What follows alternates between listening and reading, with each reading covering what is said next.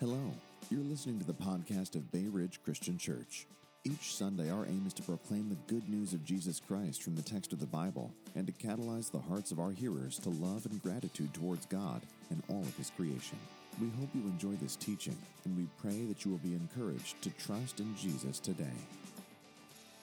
This week, we're going to be doing something a little different. For those who've been around, we've been going through the mission series, Mission Possible, through the whole fall, and we've been looking at God's call for us and what the mission of the church is. And that's led to a number of very challenging teachings recently. I don't mind sharing God's word, and the things I said last week were true, but I know that they were very, very challenging and difficult for everyone. So since Touch of Christ shouldn't be here, I prayed about it and decided that we were just going to take a week off of the series, but we'll complete it next week. And I just wanted to do something that was a bit more encouraging today. The call to mission is very, very important, but it's also very, very tough. And one of the things that I realize as a shepherd in God's flock is, just like our bodies need rest, sometimes our soul needs rest. And just like we can really press with our body and do things, but if you don't stop sometimes and take a little bit of a breather, you can press yourself to injury. And I want to give us a week of rest and recovery. And so this week, we're going to just take some time to encourage, and we're going to be looking at Psalm 103 today. And it's going to be up here on the screen. I hope this will be an encouragement to you. I certainly was encouraged as I just meditated on it. This psalm is not one, I'm not going to be quite as technical as I sometimes am in going through the Psalms, because it really is one that's meant more just to kind of let you experience the big picture of what it's talking about, and we're going to do that. I'm going to be reading today from the English Standard Version because I think they translated the Hebrew a little bit better, particularly for the key phrase, which is, "Bless the Lord, O my soul." So it'll be up here on the screen. I encourage you to read along and follow along. Hear now as I read the word of the living God. Bless the Lord, O my soul, and all that is within me, bless his holy name. Bless the Lord, O my soul, and forget not all his benefits, who forgives all your iniquity, who heals all your diseases, who redeems your life from the pit, who crowns you with steadfast love and mercy, who satisfies you with good so that your youth is renewed like the eagles. The Lord works righteousness and justice for all who are oppressed. He made known his ways to Moses, his acts to the people of Israel. The Lord is merciful and gracious, slow to anger, and abounding in steadfast love. He will not always chide, nor will he keep his anger forever. He does not deal with us according to our sins, nor repay us according to our iniquities. For as high as the heavens are above the earth, so great is his steadfast love toward those who fear him. As far as the east is from the west, so far does he remove our transgressions from us. As a father shows compassion to his children, so the Lord shows compassion to those who fear him. For he knows our frame, he remembers that we are dust. As for man, his days are like grass. He flourishes like a flower of the field. For the wind passes over it, and it is gone, and its place knows it no more. But the steadfast love of the Lord is from everlasting to everlasting on those who fear him, and his righteousness to children's children, to those who keep his covenant and remember to do his commandments. The Lord has established his throne in the heavens, and his kingdom rules over all. Bless the Lord, O you his angels, you mighty ones who do his word, obeying the voice of his word. Bless the Lord, all his host, his ministers who do his will. Bless the Lord, all his works in all places of his dominion. Bless the Lord, O my soul. Amen. I could just say, let's go home at that point. It's a very encouraging passage of Scripture. The psalmist in this passage has a central message, and that is that we are to bless the Lord, O my soul. And actually, the reason that I use the ESV this week instead of the 1984 NIV that I normally do is the NIV translated this, praise the Lord, and that's Actually, I don't know why they did that, quite honestly. That's normally hallelujah, is when you read praise the Lord. This is actually not that. It's from the Hebrew word barak, which means to bless. So that's why I picked the ESV. They were just more literal here. And notice the psalm begins, bless the Lord, O my soul, and all that is within me, bless his holy name. Bless the Lord, O my soul. So we're getting this repeated thing. And the first thing I want to encourage us to think about here is this is a little bit of a strange phrase. We sometimes can run by this, but who is the psalmist actually talking to here at the beginning of the psalm? Himself. He's not even talking to God. He's talking to himself, and he's commanding his own soul and his total self to bless Yahweh. And this is, it may sound strange to us, but it happens a lot in the book of Psalms. The psalmist spends a lot of time talking to his own soul and telling his own soul what it will do. And that's good news for us because it means you and I are not captive to our own soul, to our own emotions, to our own desires. Because I'm sure I'm talking to the right group of people when I say this. Is it ever true that our soul, our emotions, our desires are not what they ought to be? See, we live in a culture that right now thinks, well, the only way to be authentic is whatever desire or emotion I'm having at the moment, I should follow that. But that's simply not true. The psalmist here is basically indicating, as we look through the psalm, he's going to show us he's probably at a place where he doesn't feel like blessing the Lord. Okay? And there are those weeks, there are those days, weeks, sometimes there are those months where I don't feel like praising God. It's not what's there. There are those Sundays where I'm like, I would really rather just stay home and watch the NFL pregame. Okay? Isn't that sad that your pastor says that? I mean, that's really sad. I pray for y'all all the time. But the reality is, whether I feel like blessing God or not, he should be blessed. And so that doesn't shift and change by what I'm feeling. My emotions, my desires shift and change. Yahweh doesn't. Our God does not. And so the psalmist says, let's begin by blessing God. I'm going to speak to myself here to command myself what to do. Now, if I left it at that, that would be an unbalanced statement because that can sound very legalistic. Well, I'm going to worship God no matter how I feel. Okay? And the psalmist doesn't stop there. Because he says, okay, if I don't feel like blessing Yahweh, what do I do? There's more than just commanding myself to bless Yahweh. And he goes on and he says, here's what we need to do. We need to stir our soul to bless God. And so he says in at the end of verse 2, it says, bless the Lord, O my soul, and all that is within me, bless his holy name. Bless the Lord, O my soul, and forget not all his benefits. Now, this is that thing of parallelism that I've spoken about many times in teaching on the Psalms. We think of poetry as something, we're a little inaccurate in this, but we think it's poetry if it rhymes, right? Roses are red, violets are blue. Sugar is sweet, and so are you, right? That's how we do poetry. We like to think of it as rhyming, and it's got a certain rhythm and meter. Well, the way the Hebrews did it was they like to use what was parallelism, where they say A and B, A, and what's more, B plus.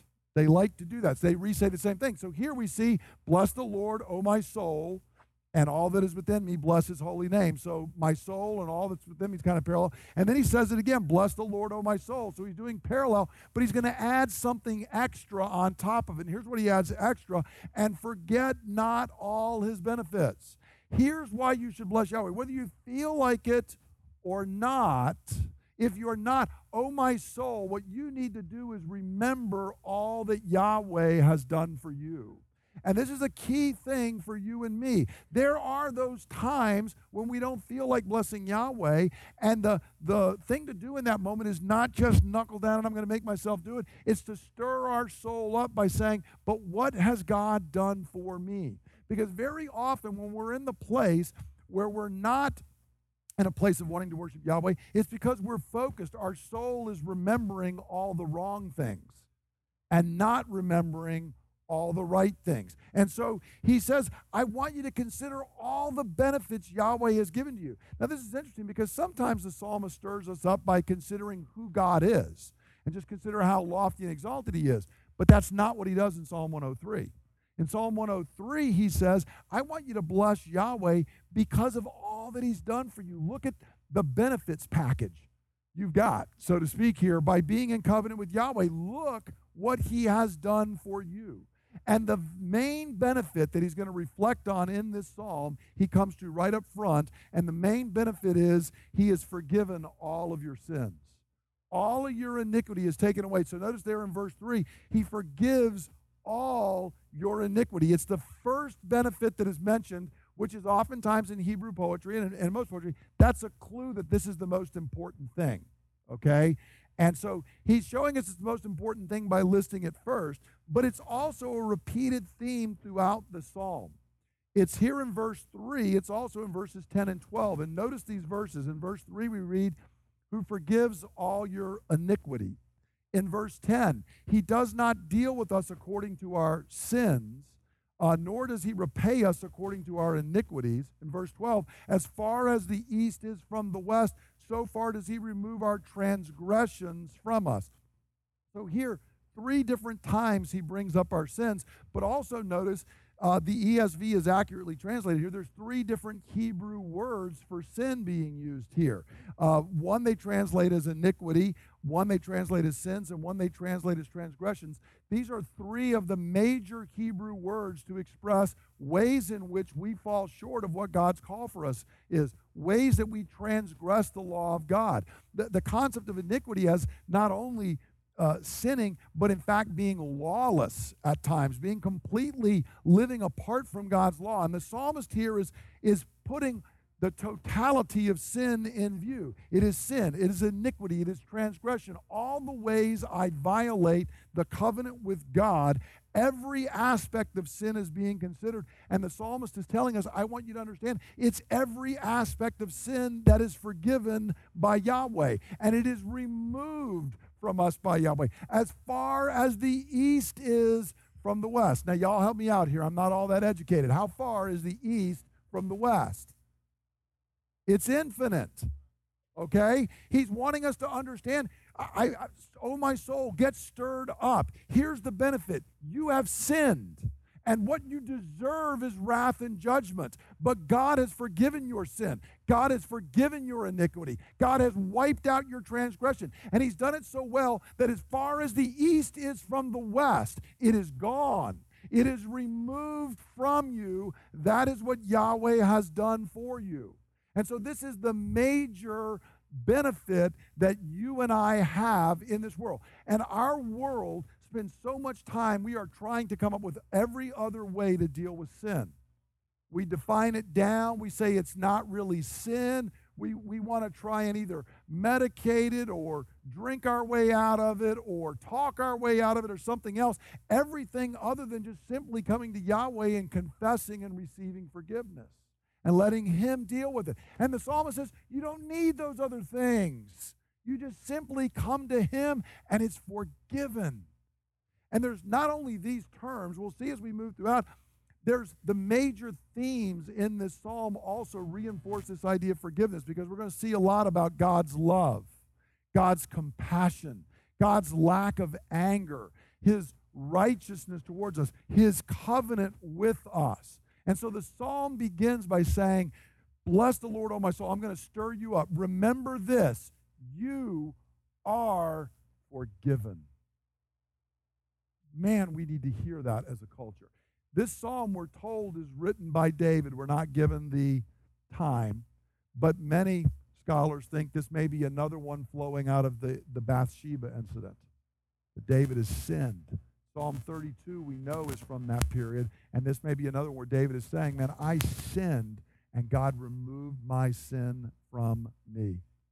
Now, there's other benefits that he then lists there in verses 3 to 5. Notice here he says he forgives all your iniquity, but he also heals all your diseases, and he redeems your life from the pit. And he goes on here listing these benefits for us that are there that we get. And these other benefits are related to and flow out of the forgiveness of sin. In other words, he forgives all your iniquity. He heals all your diseases.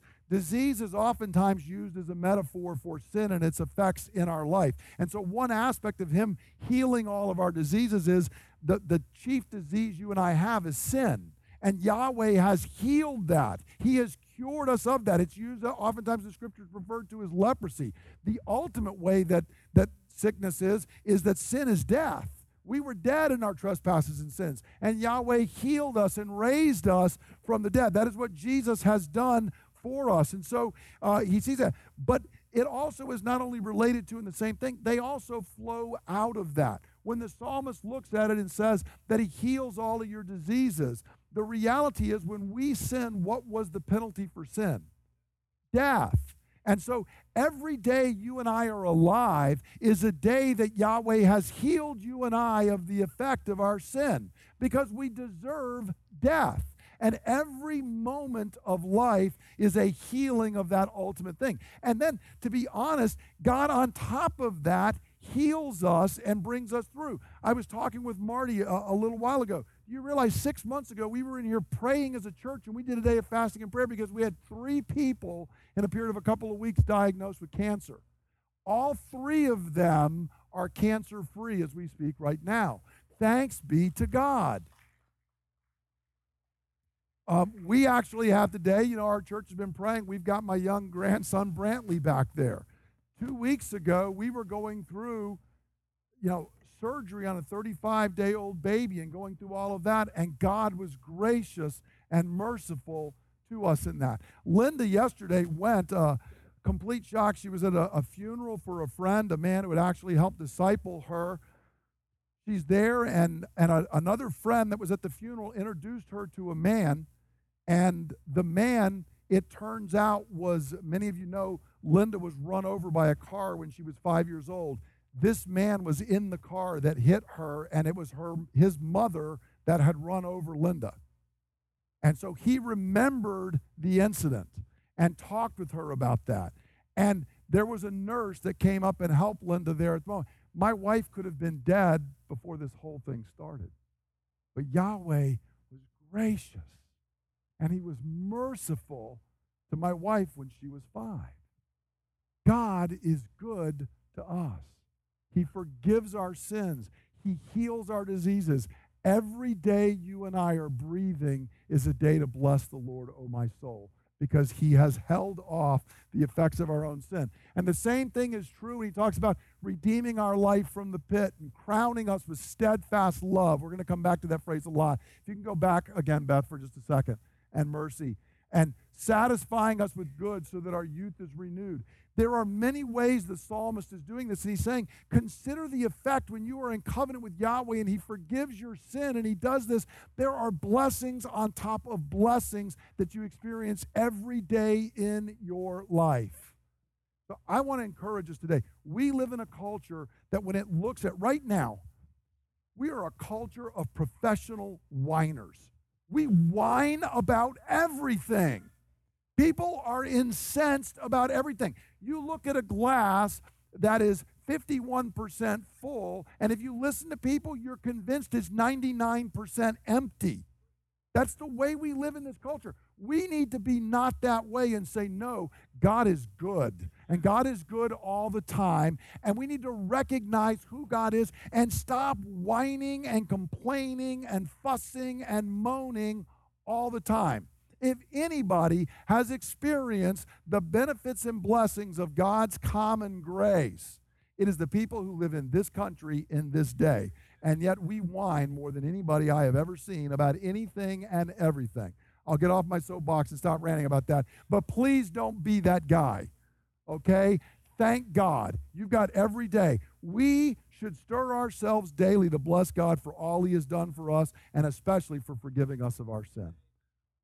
Be aware of that and thank God for it. Now, the second thing is he moves on to talk about God's covenant love and merciful compassion. These first 5 verses were all in the singular. Bless the Lord, O my soul. Forget all of his benefits. He heals all my sins, or your sins and diseases there are all singular. But from verses 6 to 14, everything's going to move to plural.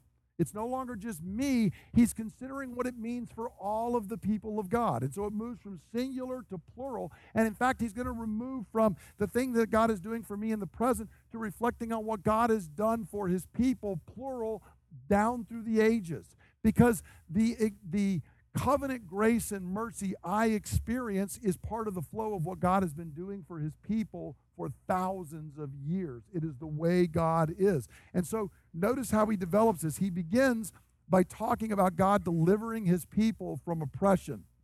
That's in verses 6 and 7.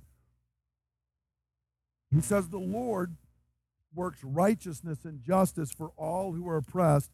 He made known his ways to Moses, his acts to the people of Israel. He's referencing back to Moses and the Exodus from Egypt. And he's saying, look, the way that God has been good to me, he's been good to his people for a long time. David's looking back here 400 years. We're looking back 3,400 years. But we're saying this is the way God was. When his people were oppressed in Egypt, God saw, God heard, and he delivered his people from Pharaoh's oppression. And David is reflecting on that and saying, so when God delivers me, it's just the way God has always dealt with his people. And if David could say how much more so for him, friend, how much more do you and I have? Because your problem and my problem, I remind you, was not Pharaoh. Our problem is not whatever political leader we think is going to oppress us. You have a much bigger enemy, and so do I. And his name is Satan and sin that dominates us. And Jesus has delivered us from Satan, from sin. We've been transferred out of the kingdom of darkness into the kingdom of light. If Israel should have praised Yahweh for their deliverance from Pharaoh, how much more should we praise Jesus for our deliverance from sin, Satan, and hell? Man, that is what the psalmist wants us to see and to understand. We have a far greater deliverance. And we should ask ourselves, why does God do this? Why did God deliver Israel? Why does God forgive the psalmist's sin? Why does he forgive mine? Is it because Israel was so good? Is it because the psalmist is so good? Well, the psalmist tells us immediately in a way that you and I might not quite recognize the depth of what's going on here, but why he does it. The reason God does it is that it's the nature of God. Notice what the psalmist tells us in verses 8 and 9. So he just told us he delivered them from Egypt. It says, the Lord is merciful and gracious, slow to anger and abounding in steadfast love. He will not always chide, nor will he keep his anger forever. Now, the reason I say we don't fully get this is verse 8 is a quote from God's dealings with Israel in the time of Moses. This is Exodus 34:6. Exodus 34:6, I'll put up here on the screen, says this. The Lord passed before him. This is when Moses said, can I see your glory? Passed before him. He said, the Lord, Yahweh, Yahweh, a God merciful and gracious, slow to anger and abounding in steadfast love and faithfulness. Now, the amazing thing is, why was Moses up on the mountain at this point asking to see God's glory? What had gone on with Israel? The golden calf. And what did God say they deserved for the golden calf? Destroyed. And I'll start a new nation with you, Moses. That's what they deserved. But as Moses is there, God in the midst of that sin, Israel has made the golden calf, ascribed what God had done for them to the golden calf and said, this is the God who brought you out of Egypt. This is the God who delivered you. And we read that they got up and ate and drank and engaged in pagan revelry, which is a nice way of saying they had an orgy. That's what they were doing. As worship to Yahweh. Okay? This is heinous wickedness. And yet, Yahweh does not destroy them. Yahweh says, I am a God who is merciful, and I am gracious, and I am slow to anger, and I abound in steadfast love. And he goes on and says, that's why the psalmist says he doesn't always chide, he doesn't keep his anger forever. The reason he doesn't is because it's not his nature towards us. And that word steadfast love, I'm going to keep coming back to, It's a word chesed, which means covenant love. It's a love that's related to God's covenant. This whole psalm is related to God's covenant. The only name for God in this psalm is Yahweh, the covenant name for God. And God in his covenant doesn't just love you and I with an emotion that comes and goes. It is a covenant love. It is a steadfast love. It is a love that says, my love for you is based not on who you are, but on who I am. It is based not on your behavior, but on the covenant I have made with you that is now sealed in Jesus Christ. And so God has steadfast covenant love with his people. And so he says, even though you forsook me in the golden calf, I forgive you. And I am merciful toward you. And I will not keep my anger towards you, not because of you, Israel, because you deserve anger, but because of me, because it's not my nature. And so God is merciful and gracious to forgive our sin. That's who he is, which again is really good news, because some weeks we have good weeks, don't we? And some weeks we have bad weeks. And if God's response to us is going to be based on us and how we're doing, it's going to be like a sine wave. It's going to be up and down and here and back and forth, and we're never going to know. But see, God's response to us is not that way, because it's based on who he is, not on who we are. And so the psalmist moves on then and says he wants to meditate on this infinite covenant love and forgiveness. Notice in verses 10 through 14, he says, well, if this is the way Yahweh is, if that's what he proclaimed to Moses when he passed in front of him, what does that mean for us?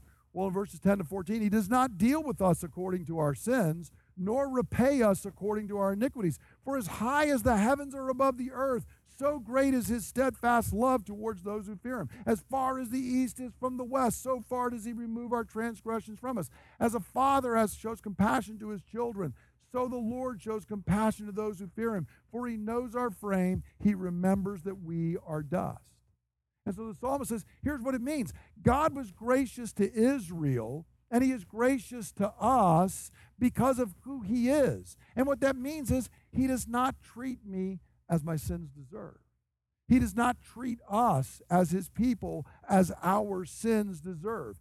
And the reason for this is his steadfast love is infinite, as high as the heavens are above the earth. So I'll ask again, if I'm geography challenged, east and west, same thing with the earth and the heavens. How high are the heavens above the earth?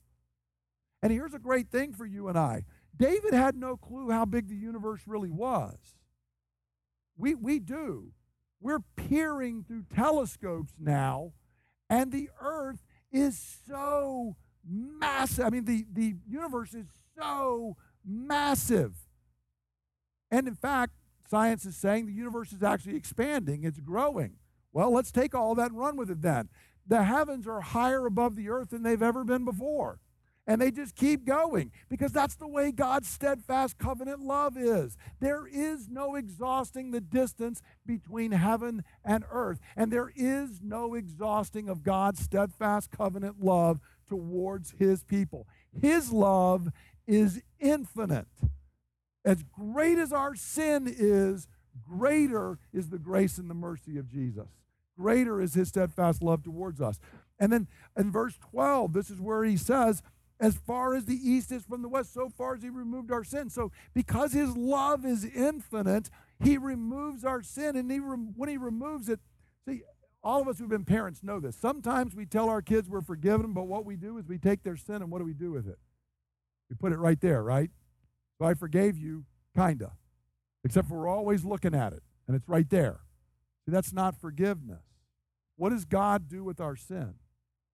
He removes it. You remember in the Leviticus 16, you can read the Day of Atonement story where there are two animals that are brought forth, and one of them you put your hands on and your sin is transferred over, and that animal bears the wrath of God and it dies on the spot for sin.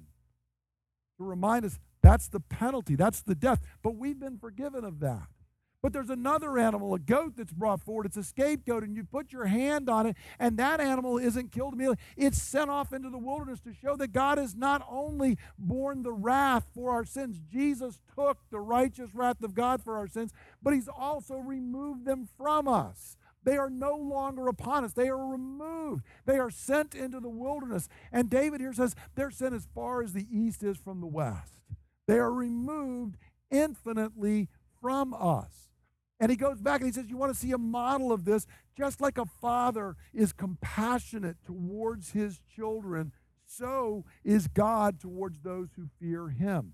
And this, of course, all of these somewhat have a limit, because east is west isn't technically infinite, because we can't get to infinity. And the same thing with heaven above earth. But God's love is actually infinite. His removal of our sins is actually infinite. And a father, our compassion towards our children does have limits, doesn't it? I mean, my children discovered my limits were far short of infinity, okay? But I nonetheless had compassion. And I remembered, especially if you're a parent and you think, even if you've had your tough times, what's it like when your child is suffering and they're struggling? Man, if you could take their place. Well, the psalmist says that's just a microcosm of the way it is for us in God. And if I can point out, you and I would say, if I could take their place, our God did take our place on the cross. He bore the wrath that was due to us, that we might be forgiven and that our sins might be removed infinitely. Because as a father has compassion, that's just a pale comparison to how Yahweh has compassion on you when you sin and me when I sin. We need not be Adam hiding in the bushes. We come to our God and we receive forgiveness because he is gracious and he is merciful. And notice, the interesting thing here is God may forget our sin, but what he doesn't forget, that's good news for us, is the way we're made. Because you're dust, and so am I. We're weak. We're fallen. We're mortal. And God not only forgives us because he remembers who he is, he forgives us because he remembers who we are, because we are fallen and flawed. So God may not forget our sin, but he does remember how weak and frail we are. We're just dust. And that's good news that God remembers that for us, because it's part of his redeeming covenant love for us. Now that leads the psalmist on to the next point, which is the everlasting God and mortal man. Because he's saying, since we're dust, it reminds him of the way we are, and man is mortal and going to pass away. Verses 15 and 16. As for man, his days are like grass. He flourishes like a flower of the field, for the wind passes over it, and it is gone, and its place knows it no more. Man is dust, man is like grass. I could bless you all now and break out in that old Kansas song, Dust in the Wind, and let y'all hear my wonderful voice, but that's what we are. And that song actually was a reflection when Kerry Livgren, who was the main lyric writer for Kansas, had become a believer. And he had come to faith in Christ. And that's what we are. We are dust in the wind. But see, we don't think of ourselves that way. We think that we're something. But the scripture says, you know what? We're here today and gone tomorrow. And in fact, we're so mortal. Notice it says the wind passes over it, it's gone, and its place doesn't even know it was there. It's just like a flower that was here and then it dies, and there's no mark of that. And the psalmist says that's the way people are, which I might remind us when we get stressed out about things going on in our culture or our world. I don't care how powerful someone is, they are dust. They're gone. Their place is forgotten. That's what's funny. If you study history, I was a history major. You look at these guys who built these temples and did statues and did all these things and were like, this is my glory, I will reside forever. And some of them were like, we don't even know who this dude was. Nobody even knows who he was, why he built it, and the whole thing's in ruins. Because as much as we try to make something of ourselves, we are dust, here today and gone tomorrow. But that's the opposite of God and his covenant love, which are eternal. The psalmist goes on in verse 17, says, but man's here today and gone tomorrow, but the steadfast love of the Lord, that's that same word. It said that covenant love of God is from everlasting to everlasting on those who fear him. Here's another one of these infinite things that he's doing. He's saying we've looked at it kind of spatially, we're now looking at it temporally. There is no point in the past when God did not have covenant love towards you and me, and there is no point in the future in which he will not have covenant love towards you and me. You go as far as everlasting is in the past and as far as everlasting is in the future, and it is bounded by the covenant love of Yahweh towards his people. He loves us. Unlike man, God's love is eternal. And he goes on and says, in verse 19, the Lord has established his throne in the heavens and his kingdom rules over all. This may seem like, whoa, we just took a right turn, but it's part and parcel of the thought. Man is dust, and God remembers that, which is good for us. But we sometimes forget it, but we are still dust. We are passing away, but God does not pass away. Our throne, whatever it is temporal at best, but God's throne is eternal. His kingdom is eternal. It is over all, and therefore so is his ability to bless and his ability to forgive. It did not matter what happened in the election last Tuesday. Nobody can prevent Yahweh from blessing his people, and nobody can make Yahweh bless us anymore, which is why Christians have to have a parenthesis around how worked up we can get about temporal things in this world, because they are all passing away until Jesus comes back, and he's going to renew this earth. The earth is important. Don't mishear me. It's not that it's all going to burn up. No, he's going to restore and renew the earth, but he's going to do it. It's not going to be you. It's not going to be me. And dear Lord, it's not going to be Congress or something else going on in D.C. that's going to do it. It's going to be Yahweh that does it in his own time, in his own place. His kingdom rules over all. And what this means for us is the greatest man has limited temporary power and can only bless in limited temporary ways.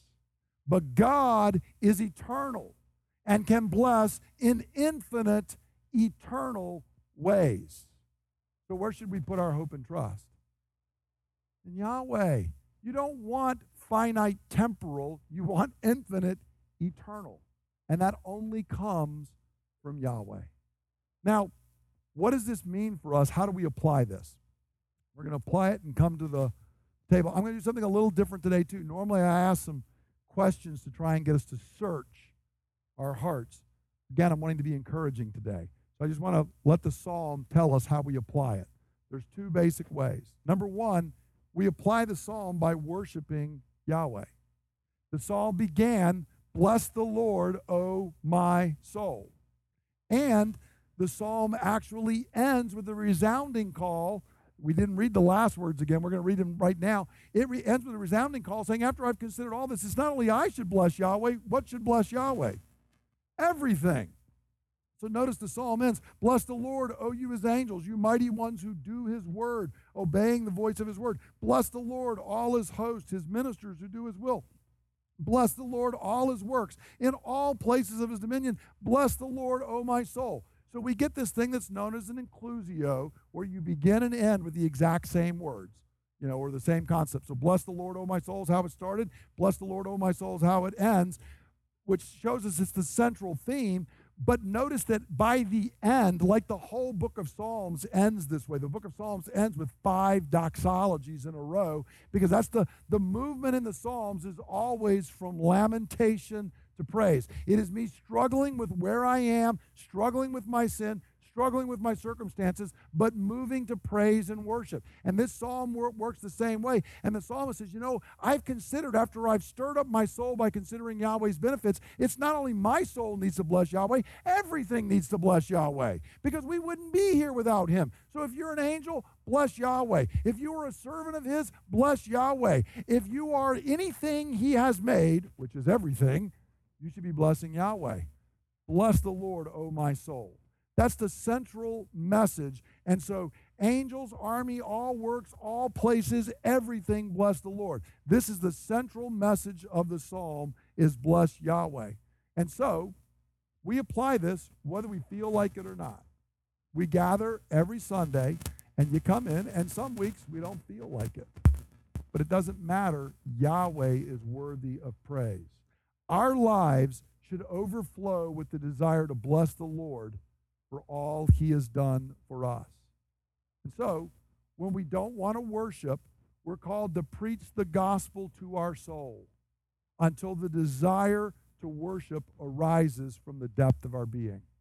I'm not saying fake it until you make it. That's not it. Preach the gospel to your soul. Okay? When you and I were dead in trespasses and sins, he forgave us and he raised us.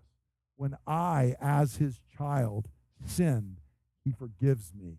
He removes my sin from me. And I need to preach that gospel to myself. And if I do, the desire to worship Yahweh naturally starts to arise. And that's what the psalm tells us to do. So when you feel low and you don't feel like worship, that's all of us at one time or another, the solution is preach the gospel to yourself.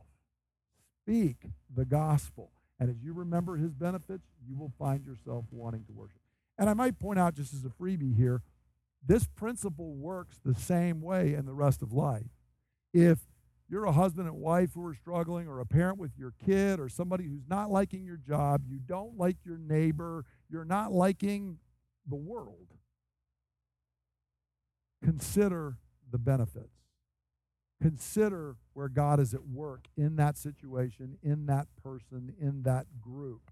And I think you find yourself in a very, very different place that is a much better place. This isn't just having a positive mental attitude. It's recognizing where God is at work and then joining in with God in that work.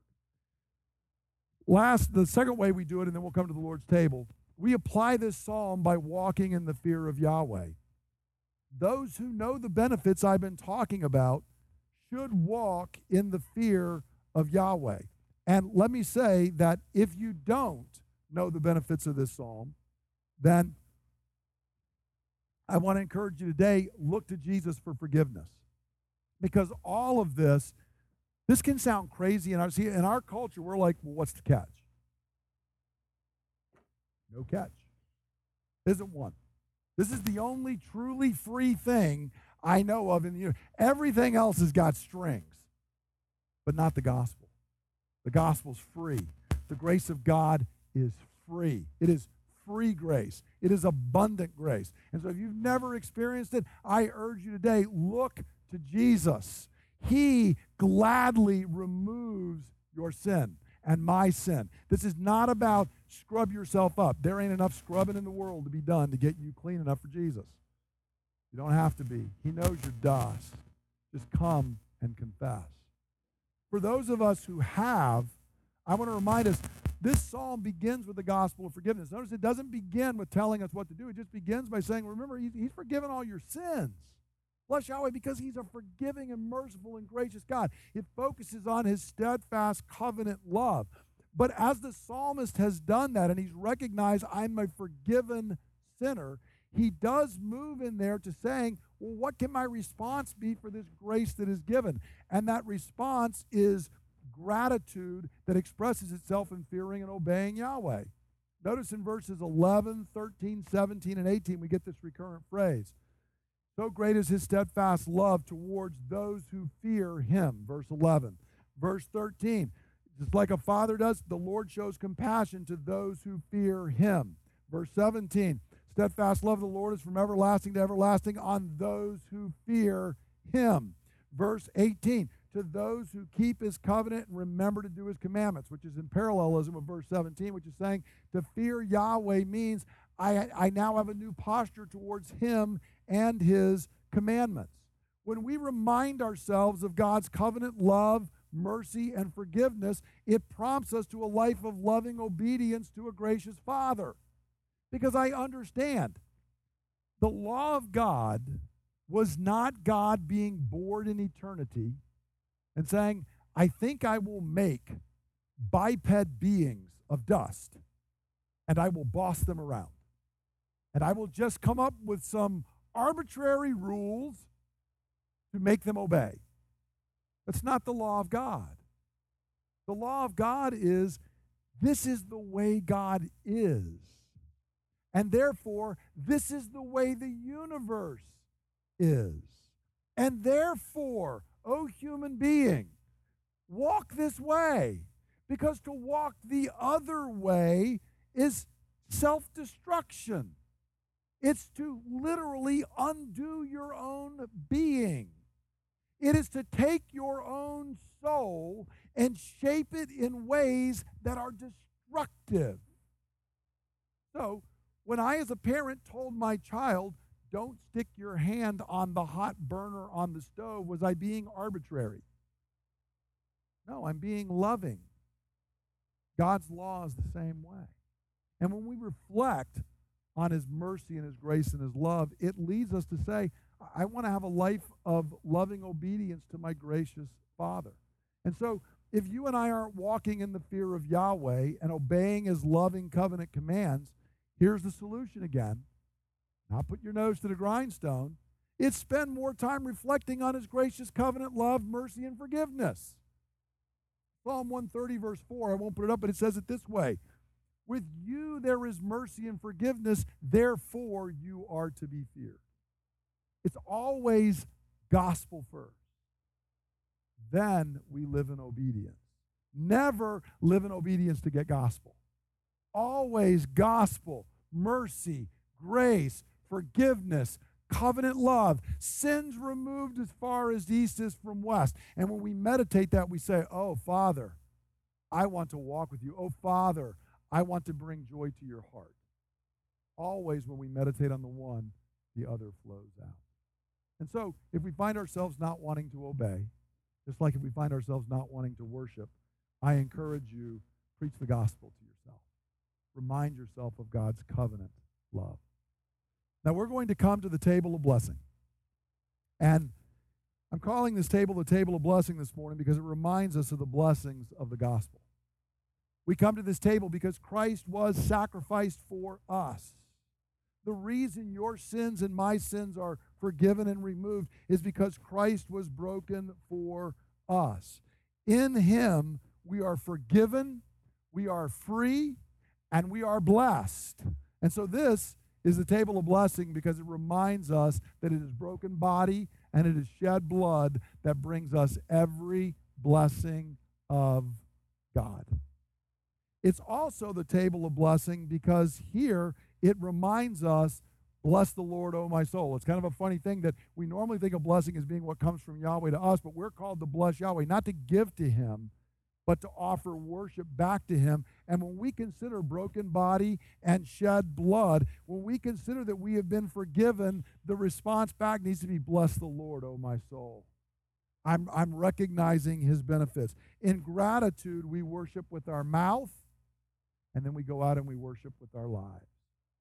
So we're going to come to this table of blessing, and I encourage you, meditate on all you've been given, and then bless the Lord, O my soul. What I received from the Lord, I pass on to you. The Lord Jesus, on the night he was betrayed, took bread, and when he'd given thanks, he broke it, and he said, this is my body, which is broken for you. Do this in remembrance of me. And in the same way, after supper, he took the cup. And he said, this cup is the new covenant in my blood, which is poured out so that your sins may be forgiven. Drink from this, all of you, in remembrance of me. For as often as you eat this bread and you drink this cup, you proclaim the Lord's death until he comes. Father, this morning we come to this table, and we believe and we celebrate that it is the table of blessing. Lord, we ask that you would reveal to us the gospel. Broken body, shed blood, that we might be forgiven and blessed. And Father, as you reveal that to us, would you draw our hearts to bless you with all of our soul, with all of our inmost being. We ask in Jesus' name. Amen. As you get the elements, please hold on to them. We will take them together. If you are a visitor here today, you do not have to be a member of Bay Ridge Christian Church to participate in this. You do have to believe the gospel I've been talking about today, that sins forgiven are based on nothing other than our faith in Jesus Christ and what he has done for us. If you believe that, we encourage you to join with us today as we eat. If you don't, just let the elements pass because they really are a covenant meal for believers. But if you do, please join with us in the Lord's table.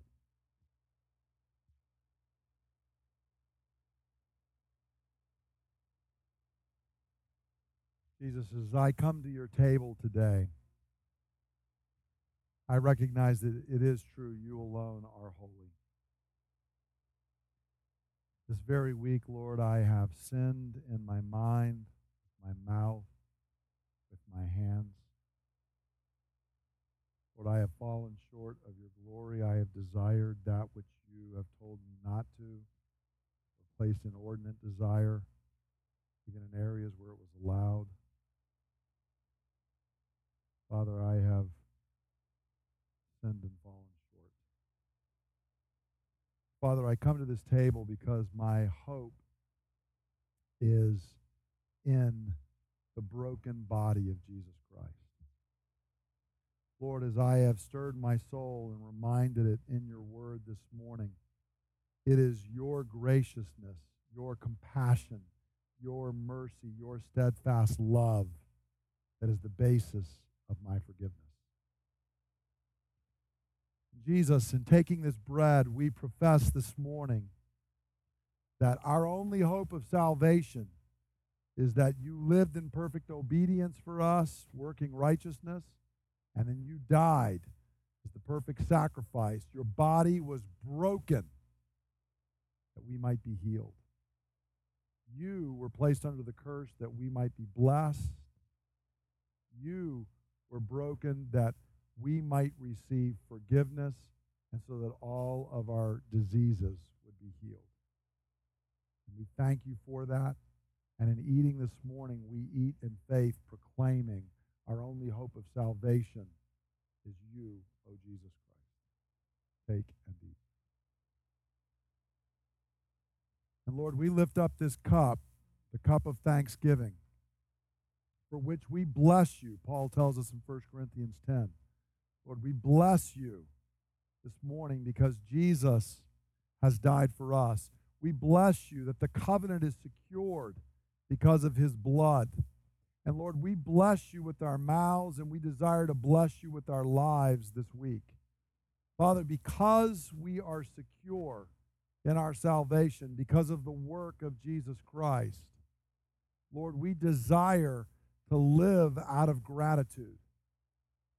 So, Lord, we pray this week that as those who have been cleansed by the blood of Christ, we would live lives of grateful obedience to you, O our loving Father. And Holy Spirit, we pray that you would seal us by the blood of Christ so that we would be obedient children.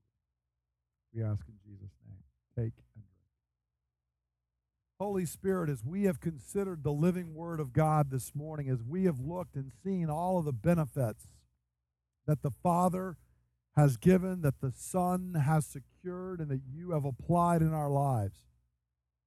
Spirit of the living God, I ask this week that you would stir us up, that we would remember all of these benefits, and that out of that there would arise out of us every day a desire to worship you, that there would arise out of us a desire to walk in the fear of Yahweh for your glory and for our good. Spirit, I pray that you would take the words we have sang, the prayers we have prayed, as we have opened the Word of God and we have come to this table, I pray you would fasten it to our souls. That we would be shaped, we would be molded as people who are grateful, people who are those who receive and live in the blessing of the gospel, that we would be gospel people. And that out of that, Lord, we would live lives of loving, grateful obedience this week. I ask that you do all of this in the name of Jesus Christ. Amen. Let's stand together. I'm going to give a benediction out of Jude, the second verse in the book of Jude. I encourage you to receive now the blessing of your compassionate Father. Mercy, peace, and love be yours in abundance from the Father through the Son by the Holy Spirit. Go in the peace and grace of God. Amen. Thank you for listening to the teaching ministry of Bay Ridge Christian Church. For more teachings and resources, please visit www.brcc.church.